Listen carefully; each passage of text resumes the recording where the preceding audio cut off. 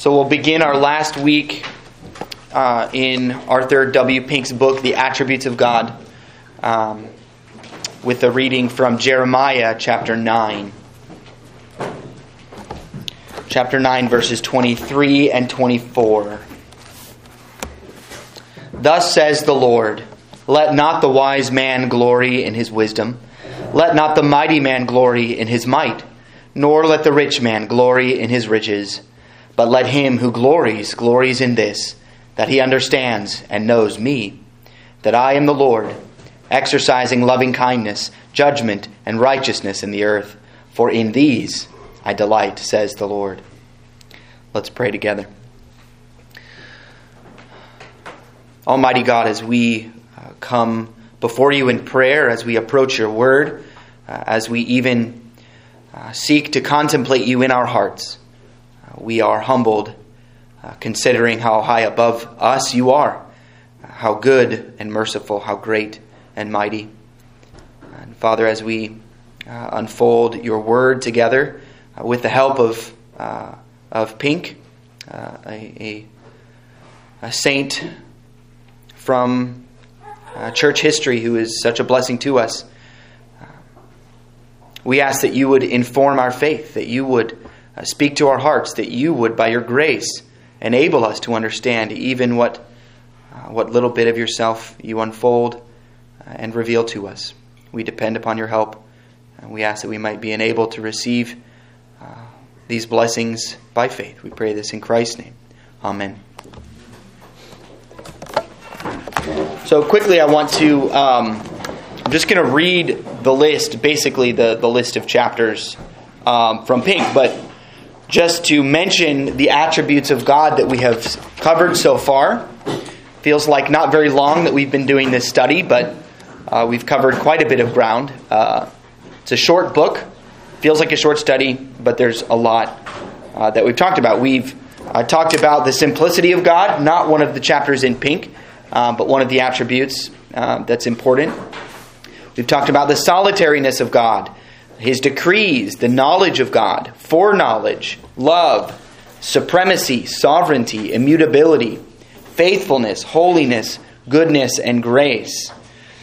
And the chapters we have not covered, and we won't get to in our study, are power, patience, mercy, and wrath. And we're not covering those, not because they're less important, but because there's not time in our allotted weeks in our time together.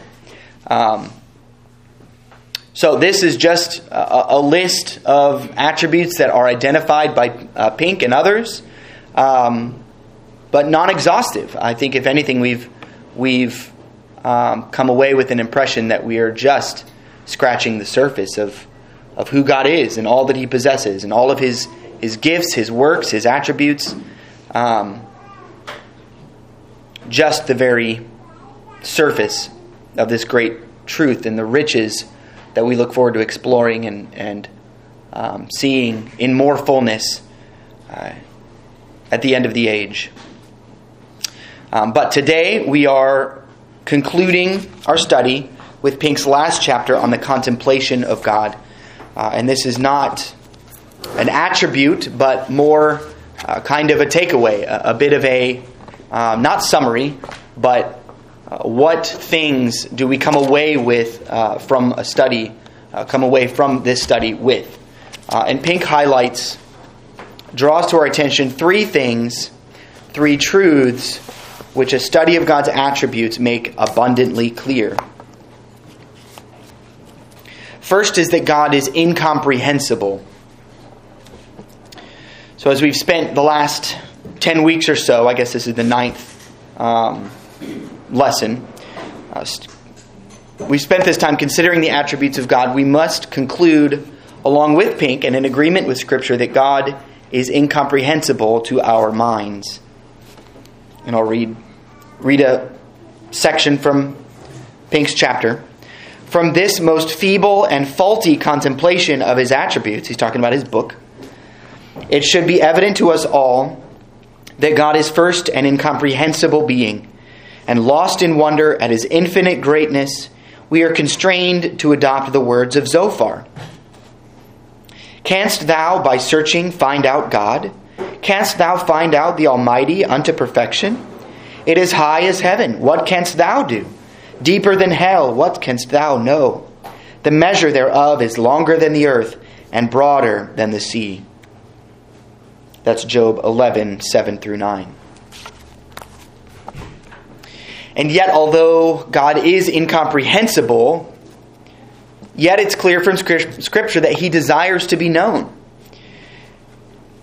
He desires to be glorified in His perfection, and He condescends to make Himself known in part to our lowly and finite minds, as He reveals His character, His attributes, and His works in Scripture.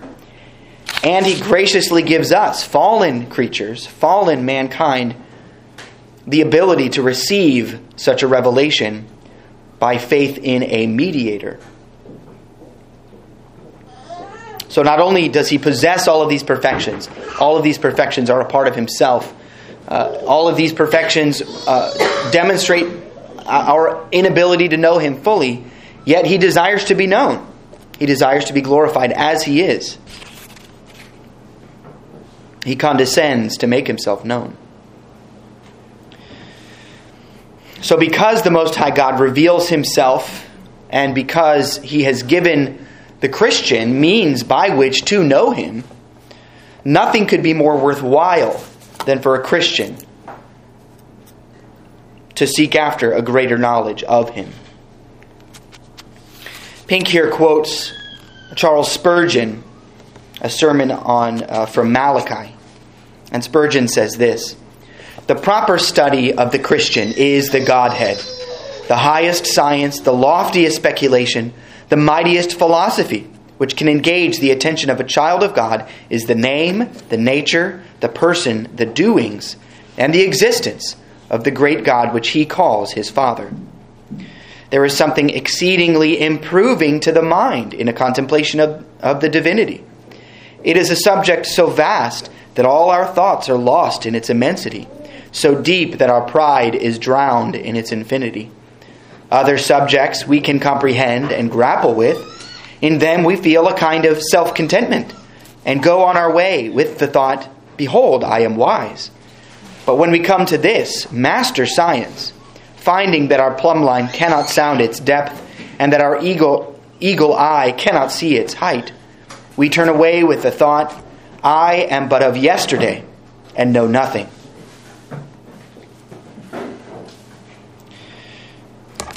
Truly, we see how finite we are. And as Spurgeon says, it's like we were born yesterday. We don't know anything when it comes to the infinite, to the eternal God, and a study of Him. Pink also includes a quote from John Howe, a Puritan, in which Howe states, "So far as our apprehensions can correspond to the discovery that He affords us of His several excellencies, we have a present view of His glory." So though it is partial, though it is incomplete, and can never be a full comprehension of God, yet in what He reveals to Himself, we have a present view. Now we view and behold the glory of God. This God who is invisible spirit allows us to see Him. And how? It's in His attributes, His works, and most especially in His Son. How is it that we can view this glory? It's with the eyes of faith, which is the only instrument by which we receive any spiritual blessing at all. But here Pink reminds us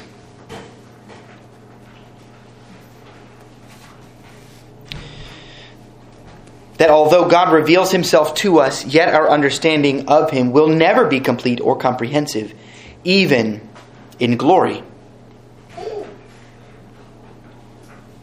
Which I think, especially as we conclude a study on the attributes of God, we have seen the beauties and delight in studying God, in considering His attributes and His divine perfections. And it makes us long for glory. It makes us look forward to heaven. We will see these things more fully, forever, without end. And so Pink here cautions us not to think that even that will give us a perfect view of God. Pink says, as the difference is indeed great between the knowledge of God which his saints have in this life and that which they shall have in heaven, yet as the former should not be undervalued because it is imperfect. In other words, it's just because we cannot know God perfectly is no reason not to seek to know him at all. We should not undervalue that kind of knowledge because it's imperfect. So the latter is not to be magnified above its reality. He says, in their glorified state, Christians will still be finite creatures and therefore never able to fully comprehend the infinite. And I also want to read a quote from Herman Bavinck on this topic, which I neglected to properly mark. Here we go. So this is again on incomprehensibility of God. Neither in creation nor in recreation, or in glory, does God reveal himself exhaustively. He cannot fully impart himself to creatures. For that to be possible, they themselves would have to be divine. There is, therefore, no exhaustive knowledge of God.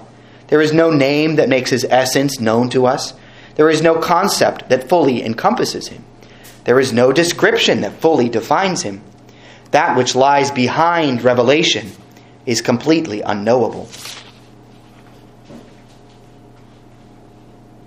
And a bit later, Bavinck says, and he's compiling here a bunch of quotes from Augustine and from John of Damascus. So there's a bunch of quotes in here. But he says, who is there whose conception of God truly corresponds to how he is? He is incomprehensible and has to be so. For if you comprehend him, it is not God you comprehend. I think that's a great line. For if you comprehend him, it is not God you comprehend. It's very humbling. If then we finally want to say what we think of him, we struggle with language. For what is thought of God is truer than what is said, and his being is truer than what is thought.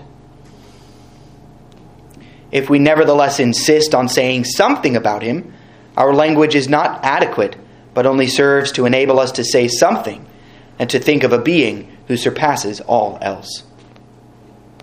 I think that's a beautiful way to put it. What is thought of God is truer than what is said, and his being is truer than what is thought.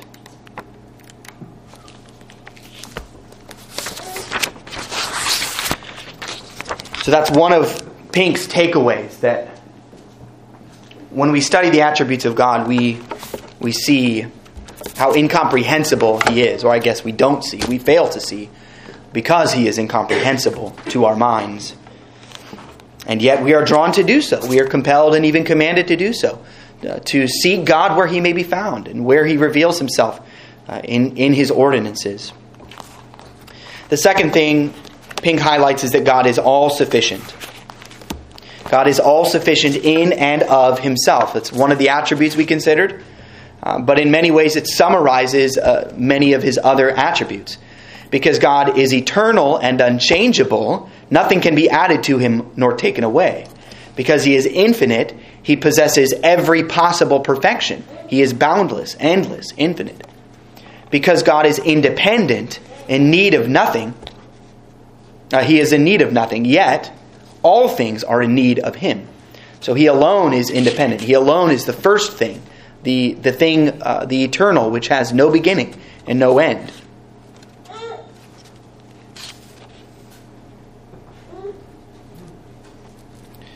Pink says, and this is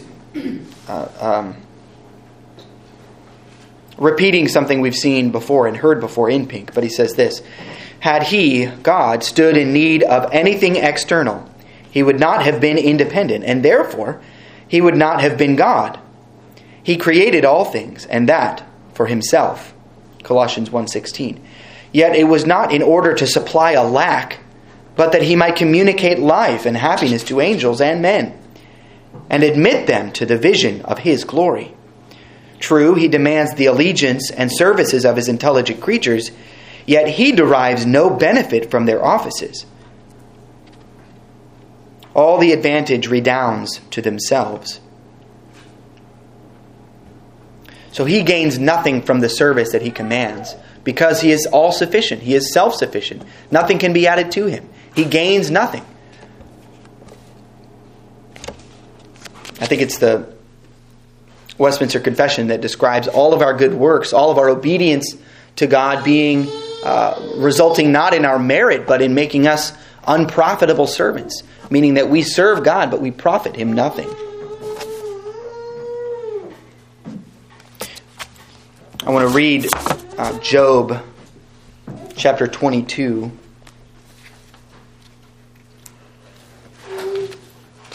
Verses 2 and 3.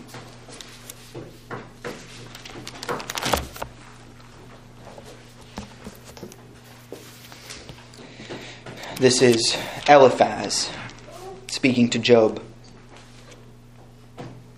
Can a man be profitable to God, though he who is wise may be profitable to himself? Is it any pleasure to the Almighty that you are righteous? Or is it gain to him that you make your ways blameless? So again, as we've noted before, Job's friends said many true things about God and about men, though they came to some wrong conclusions. And this is a truth about God that they identify, that we do not profit God. Does he gain from our righteousness? Our righteousness comes from him anyways. What are we adding to him? Any blessing, any wisdom, and I think we can, especially in light of a study of God's attributes, many of God's communicable attributes that his creatures possess and exercise, they are from him anyways. How can we think for a moment that we profit God something by returning to him what is his and what came from him in the first place?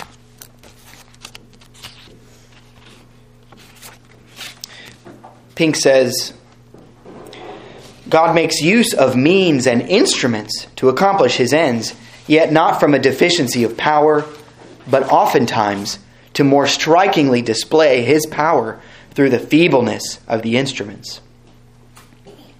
It's as Paul said that Christ's power is made perfect in weakness.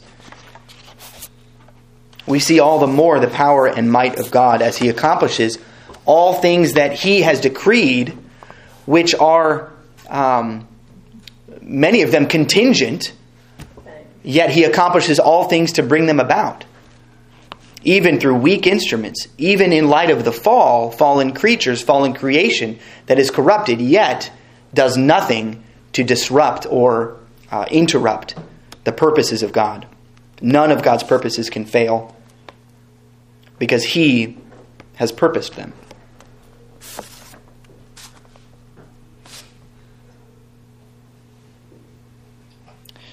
So this is the all-sufficiency of God that we cannot help but see. And we have noted throughout the study, many of the chapters, we've talked about the attributes themselves being from God because he is all-sufficient.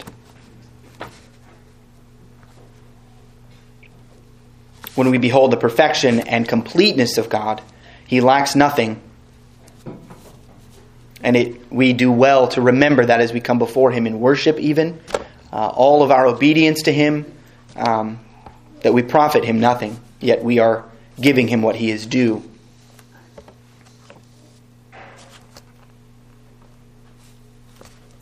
All right, thirdly,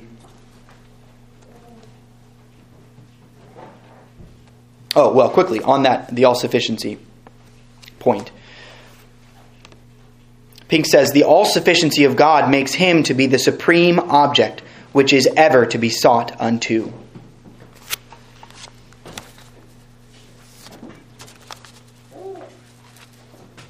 So if the infinite and perfect God of the universe is all-sufficient, one of the ways we can think about that is that he satisfies himself. And this turns the brain inside out. But God is infinite and boundless, and yet he satisfies himself. He alone satisfies himself.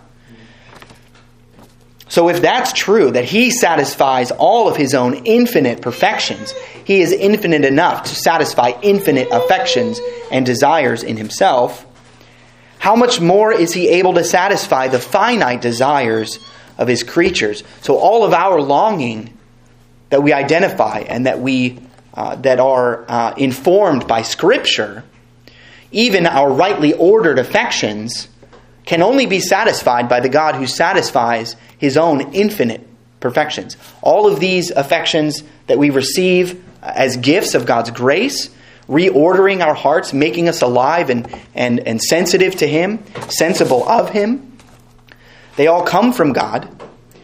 And in their origin, in himself, they are satisfied by himself. So why would we seek to satisfy our longings anywhere but in him, who alone satisfies himself?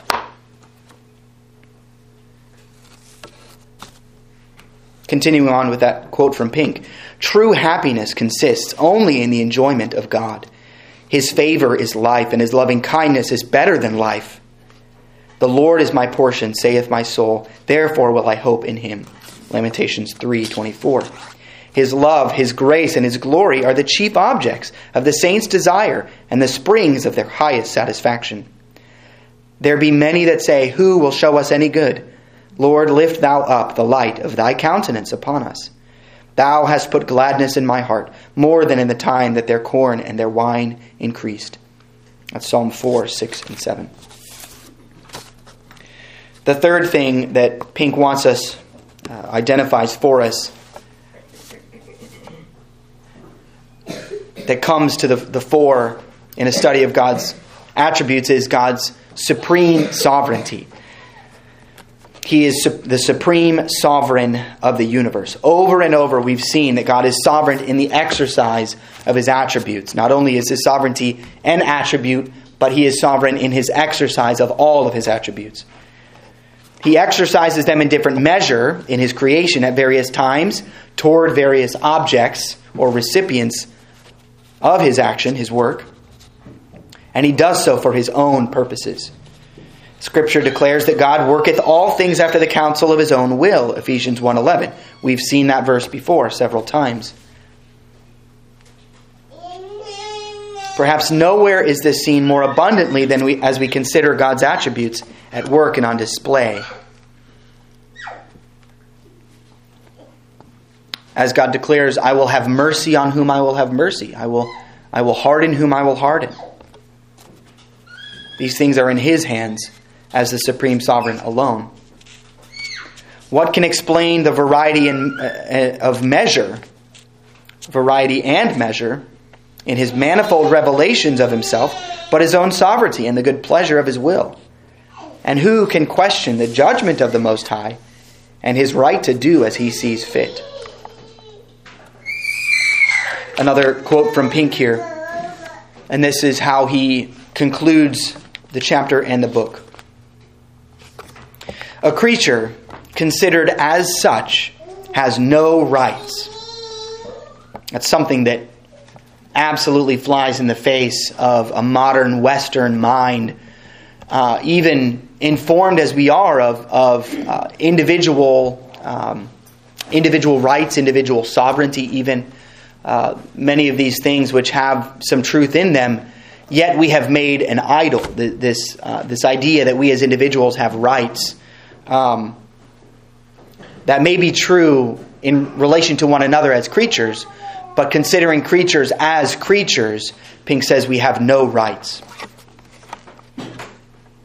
He says he, the creature, can demand nothing from his maker, and in whatever manner he may be treated, has no title to complain. Yet when thinking of the absolute dominion of God over all, we ought never to lose sight of his moral perfections.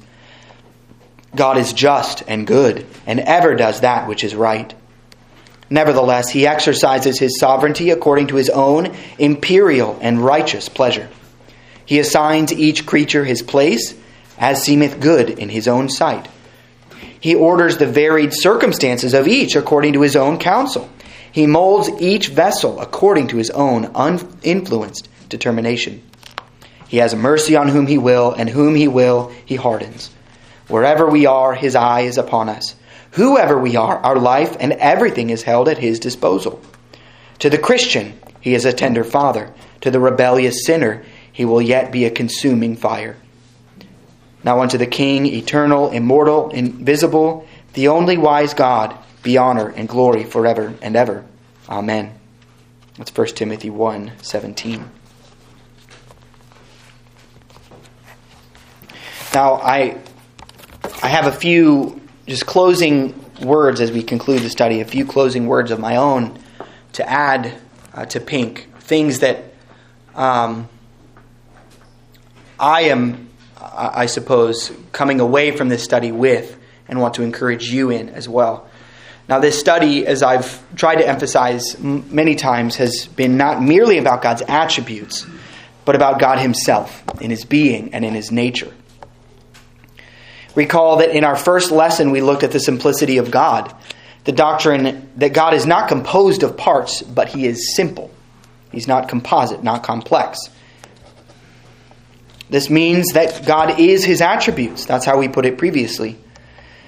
But it may be more proper to say, especially in light of a consideration of the incomprehensibility of God, it may be more proper to say that God's attributes reveal something about his imperceptible essence. So not properly speaking God himself, but something about him. To the extent that we apprehend one of God's divine attributes, we behold something of God himself.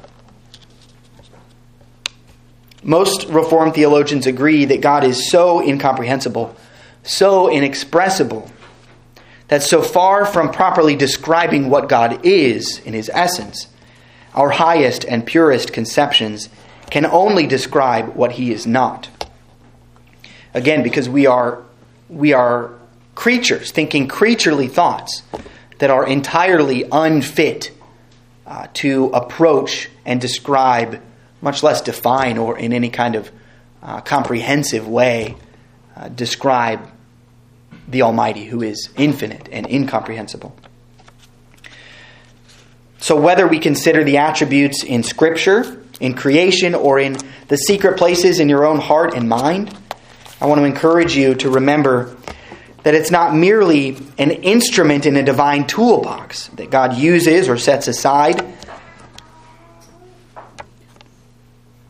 but we are considering the unknowable, the very nature and essence of God that is unchangeably and eternally united in his being. All of God's attributes are present in him at all times. There is never a time when God's love is separated from his wrath. There is never a time God's mercy is separated from his judgment. All are present in him because they are part of himself. And all are fully and completely satisfied at all times in himself. So even in God's forbearance, which he describes many times, the delay, at least in time, to our eyes, to our mind, to our senses, the delay in exercising judgment and wrath, that does not mean it is unsatisfied. It is satisfied at all times. For he has made provision for it. And on this point, I want to read from the Westminster Larger Catechism on the third commandment. And the Larger Catechism is so beautifully written and brings much to ponder. So this is on the third commandment, which is, "Thou shalt not take the name of the Lord thy God in vain, for the Lord will not hold him guiltless that taketh his name in vain." And remember, there was, I know that there's a quote that I read, I can't remember who said it exactly, but that the name is the summation of his attributes. It's all of his attributes together are his name. So question 112 says, what is required in the third commandment? The third commandment requires that the name of God, his titles, attributes, ordinances, the word, sacraments, prayer, oaths, vows, lots, his works, and whatsoever else there is, whereby he makes himself known, be holily and reverently used in thought, meditation, word, and writing, by an holy profession, an answerable conversation. Conversation meaning our manner of life, our daily life and conduct, to the glory of God and the good of ourselves and others. So remember, as we consider God's attributes, and as we see it more and more in Scripture, remember to consider His attributes in a reverent manner. I think I'll leave off question 113, what are the sins forbidden? But that I would commend to you as well.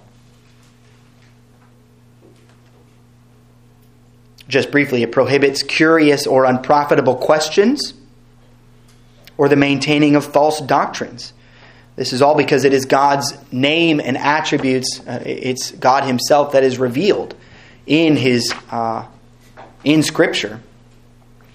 And so a proper and reverent use of His name is to be humble and receive what He has revealed, not seeking in an irreverent way to know that which He has not revealed, but also to accept and believe what He has revealed as true doctrine, not contradicting it with false doctrine. And I also want to encourage you to consider I would call it the Trinitarian application of a study of God's attributes. Remember that all of God's attributes are present in all three persons of the Trinity. And a primary reason we have confidence in the doctrine of the Trinity is that Scripture ascribes divine attributes which can only apply to God. Scripture applies not only to the Father, but also to the Son and the Holy Spirit. So that was one of the things that led the church fathers to rightly conclude that Scripture reveals a Trinitarian God, a God in three persons. The Son has divine attributes ascribed to Him. The Holy Spirit has divine attributes ascribed to Him. And so this demonstrates that because God is one, because He is simple, He is not complex, because there is only one God, all that we can conclude by faith is the mystery of a Trinitarian God. One God in three persons. And as the Nicene Creed affirms, Christ is begotten, not made, being of one substance with the Father. What are the attributes but the being and substance of the Godhead? So do not become a practical denier of the Trinity by forgetting to ascribe the attributes to each of the three persons of the Godhead. And last, I'm borrowing from Thomas Watson, which the men are studying in the men's breakfast, which has been really a rich study already. We've had three studies now in this book, and I commend it to you all. It's been excellent. But Watson, one of his applications of a consideration of God's existence and His being is that if God is infinite in His glorious essence, learn to admire where you cannot fathom. I'm going to read this. It's slightly long, but I think this is a fitting exhortation and a fitting way to conclude our study, and we'll wrap up with this.